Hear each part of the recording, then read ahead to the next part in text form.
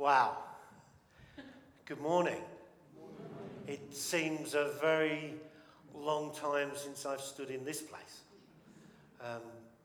But it's great to be here. And I am still a member here, just in case you're wondering. My friends, when Ian asked me to preach, all he gave me was a hint on what he wanted me to bring to you this morning. Note this, please. It was just a hint. There was no specific passage. Nothing to give me a clue as to what has gone before in the series or what is to come after. Now, as you will see from your weekly sheets, I preach regularly at other local churches where I am generally given free rein to preach as God leads me. But very occasionally, a church will set me a particular passage on which to preach, which gives me a clue on what I have to study. However, Ian is different. Now, I don't know if it's only me that he does this to, or if he sets other preachers briefs like he gives me. So for today, all I had to work with was Dare to Follow 6, whole life service. No chapters within a specific book, no particular verse, or even a chorus from a song. That's all he gave me to work on. But as I've already said, Ian has form when he asks me to preach. Remember the time when he set me the job to introduce the series on Psalm 119? 176 verses to summarise in 20 minutes. Or when he said, Mike, could you just condense Acts chapters 7 to 13 into a sermon? Great, I thought. Here we go again. But this time I only have the whole Bible to go through and study to find something that is relevant to Dare to Follow whole life service. If you're watching, Ian, next time you ask me to speak, please give me a nice, easy passage to study. Maybe something from Leviticus or Numbers, Deuteronomy, or Revelation, perhaps. However, when I am looking for topics to preach on, it isn't only the Bible that I look to inspire and lead me. My friends, we live in an age, don't we, where we are in some ways fortunate that we are bombarded with information. However, that information can be both good and bad. Now, I like to read a newspaper occasionally, or the online news from the BBC and Sky and others, and will often find an article that leads me to a thought or a passage in the Bible that questions the world's view of things. As I watch and read the news, I often find myself at odds with the position or standpoint of the person being interviewed based on what I then go on to read and study in the Bible.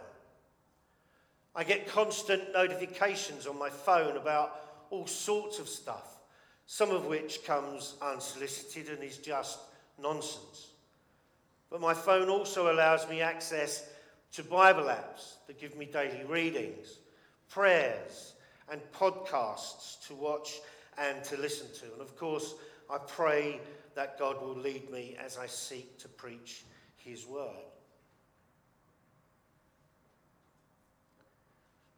Now, I've used all the above in the past to help me hear, see, and listen to what I feel God is leading me to say. So I thought, where am I going to find a word or thought to help me on this? Well, would you believe it? One morning our daily reading was Jeremiah chapter 35. And there it was, right there.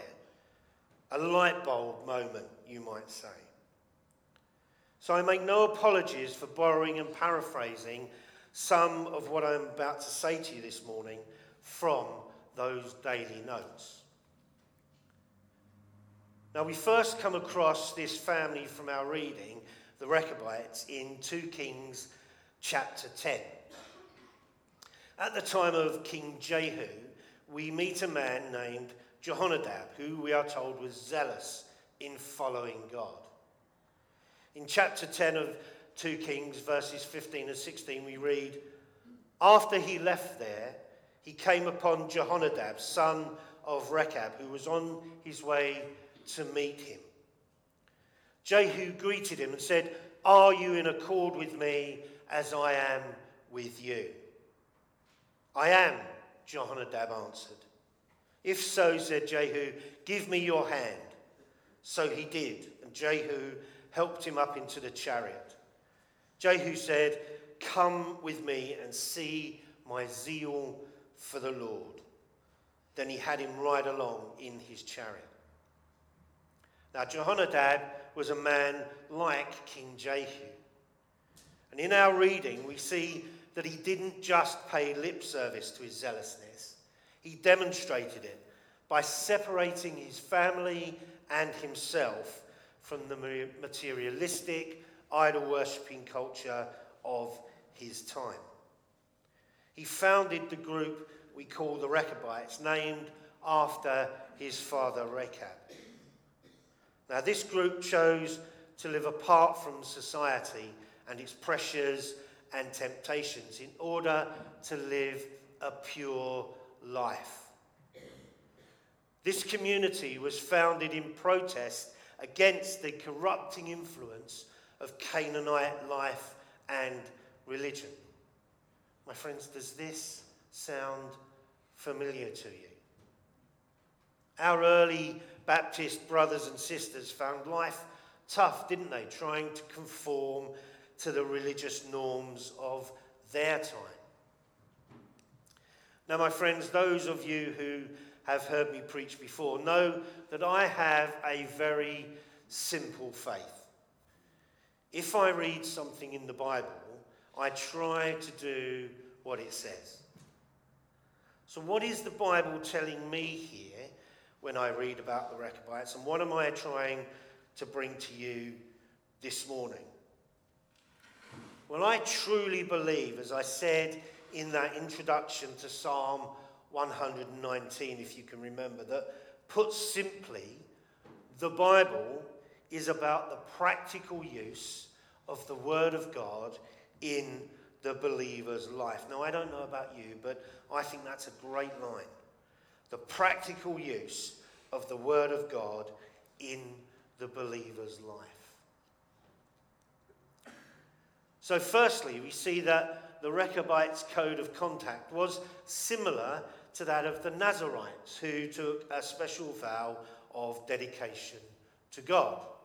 And of course, the most famous Nazarite is probably Samson, who we know failed spectacularly to live up to his vow, but was still used mightily for God. Now, the prophet Jeremiah, in verses 1 and 2 of our reading, receives a word from God to go to the house of the Rechabites and invite them to a party in the temple. Weird message from God, you might think, but okay. Now, we need to remember here that for perhaps 200 years, they had obeyed the vow of their ancestors to not drink wine. If Jeremiah knew this, then he probably could have guessed how this was going to go. But he obeyed what God told him to do anyway. Jeremiah took the descendants of Jehonadab to the temple and set before them lots of wine. "Drink up," he said to them. "Have fun. This is a party for you." What an honour. Here we have an entire family asked to come to the temple, and this party is thrown in their honour. The host is a prophet. What could go wrong? And if you're thinking this is a strange and weird situation, then you're not wrong. And starting in verse 6, the Rechabites explain that they will not drink, because Jehonadab, the son of Rechab, told them 200 years before that their family was to never drink wine or plant vineyards. He even told them that they were to live in tents and be nomadic.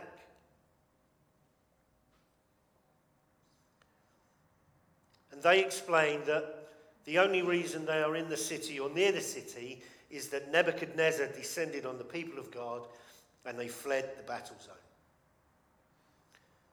My friends, this is a family dedicated to the Lord in particular ways.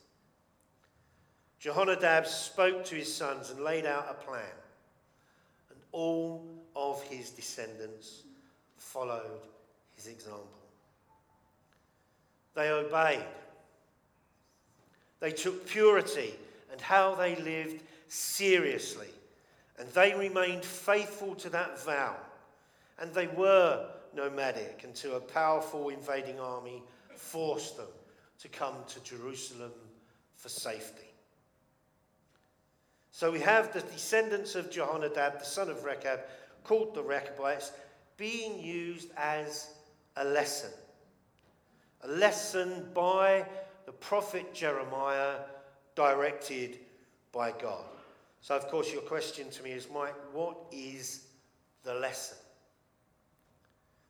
Well, in verses 12 to 16, we read, "Then the word of the Lord came to Jeremiah. Thus says the Lord of hosts, the God of Israel. Go and say to the people of Judah and the inhabitants of Jerusalem, will you not receive instruction and listen to my words, declares the Lord. The command that Jehonadab, the son of Rechab, gave to his sons to drink no wine has been kept, and they drink none to this day, for they have obeyed their father's command.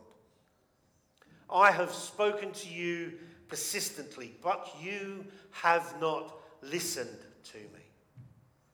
I have sent to you all my servants, the prophets, sending them persistently, saying, turn now, every one of you, from his evil way, and amend your deeds, and do not go after other gods to serve them. And then you shall dwell in the land that I gave to you and your fathers. But you did not incline your ear or listen to me.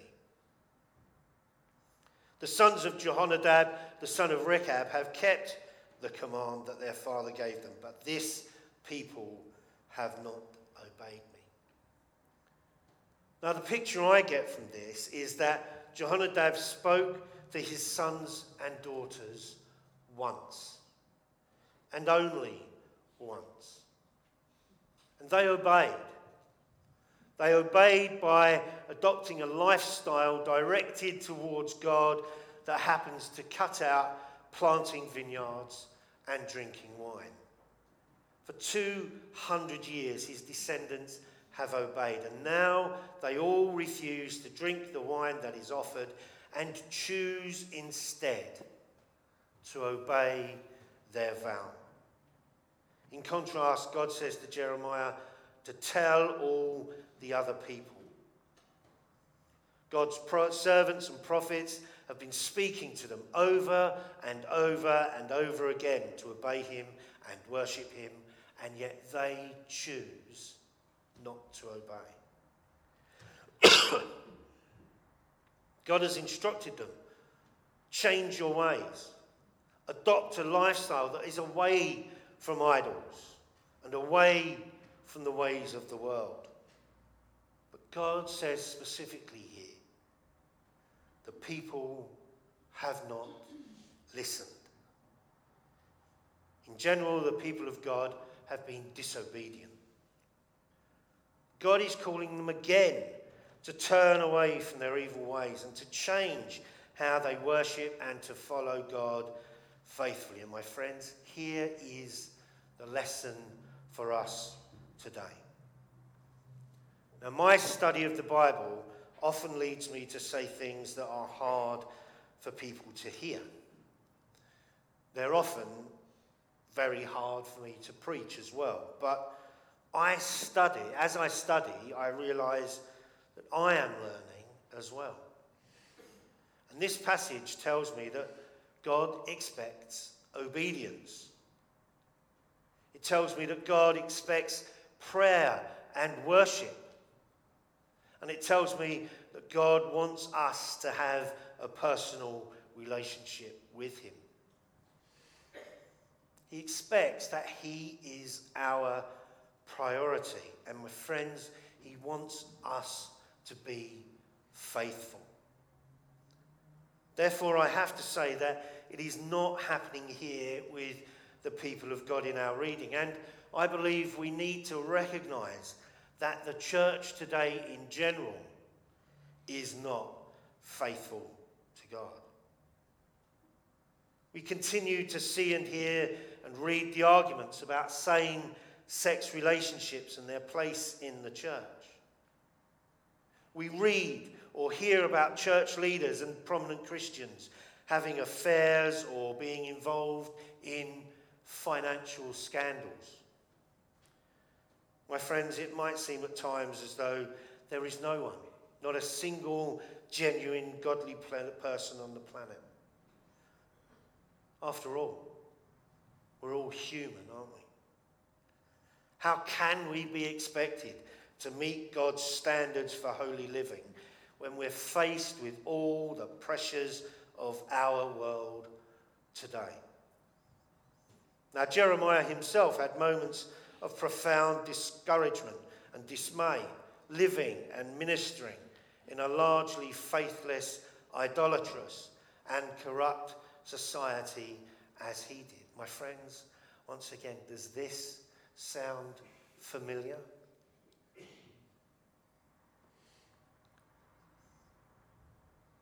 There will be times when we as Christians come into conflict with the world and its ways and views and what we read in the Bible. Now, here is where the descendants of Jehonadab come in and give us an example to follow. The contrast with the Rechabites and the rest of God's people and us and with the world around us is the point that I want to make to you this morning. One group follows the directions of their father, and one group does not follow the directions of their father. One group is blessed and the other is not. One group adopts a God-centered lifestyle and one does not. But let's read how the final verses play out, beginning at verse 17, where it says, "Therefore thus says the Lord, the God of hosts, the God of Israel, behold, I am bringing upon Judah and all the inhabitants of Jerusalem all the disaster that I have pronounced against them, because I have spoken to them and they have not listened. I have called to them and they have not answered. But to the house of the Rechabites, Jeremiah said, Thus says the Lord of hosts, the God of Israel, because you have obeyed the command of Jehonadab your father, kept all his precepts and done all that he commanded you.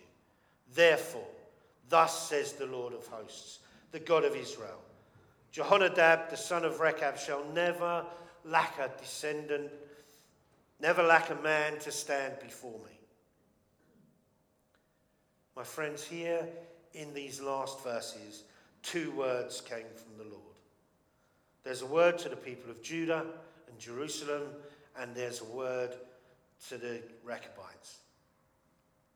Here is a family that have remained utterly faithful to the principles of their founding father, But the people of Judah and Jerusalem have been faithless to God, persistently ignoring the prophets sent to call them to repentance. Consequently, they face disaster. Jehonadab wanted his family to be different. He wanted his sons and daughters to follow after the Lord.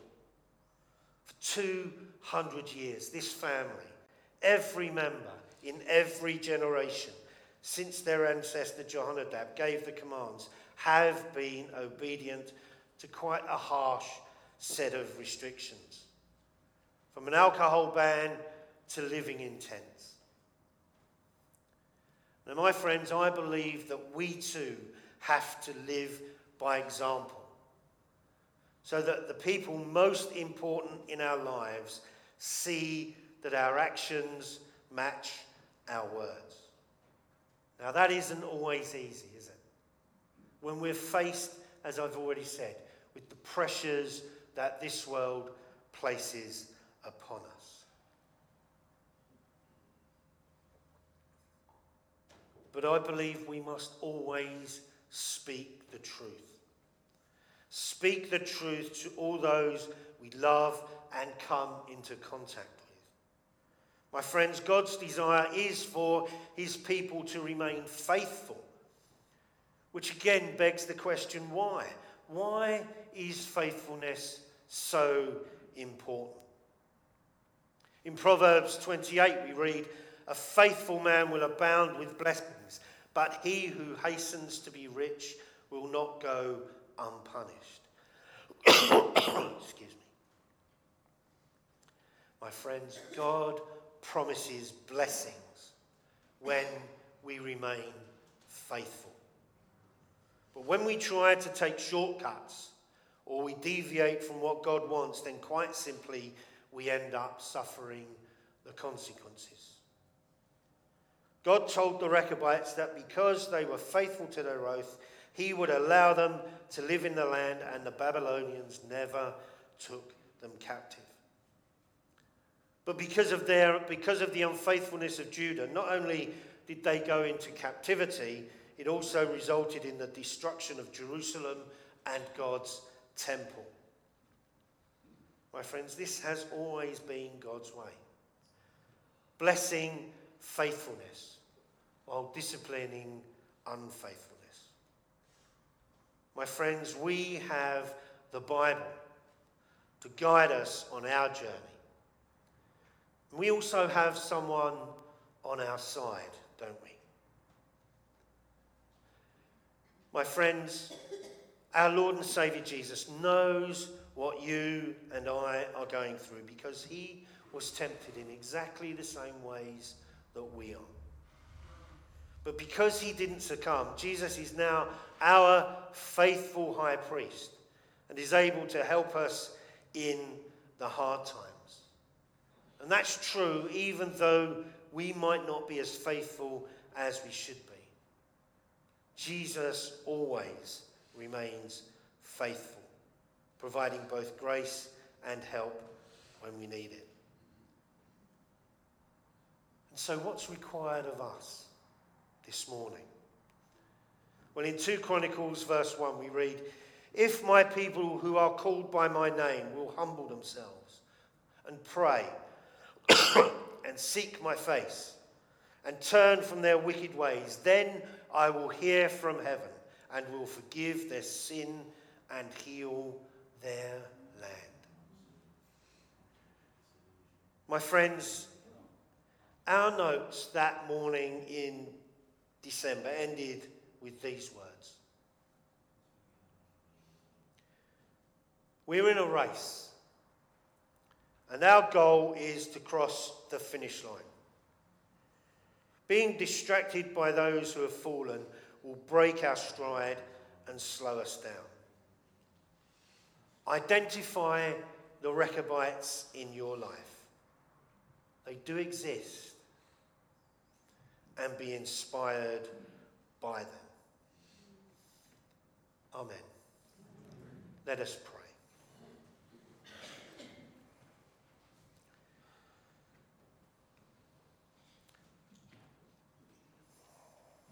This is what the Lord Almighty, the God of Israel, says. Go and tell the people of Judah and those living in Jerusalem. Will you not learn a lesson and obey my word, declares the Lord. Father, this morning we thank you that we can come to you in prayer and that you hear every prayer that is lifted to you. Father, we pray that you will open our eyes to see, our ears to hear, and may our hearts be open to your word. Lord, help us not to be distracted by others as we continue our walk of faith. Father, help us this morning to hear your word and to obey your word. Lord, help us to learn from the lessons of the past and to be faithful to you. Help us to be obedient in everything we do, whether it's in the small things, the large decisions we have to make, our private lives or our public lives. In all we do, may we remain dedicated and committed to following you in the face of worldly pressures. Help us as we use your word as the practical guide for our lives. In the precious name of Jesus, we pray. Amen.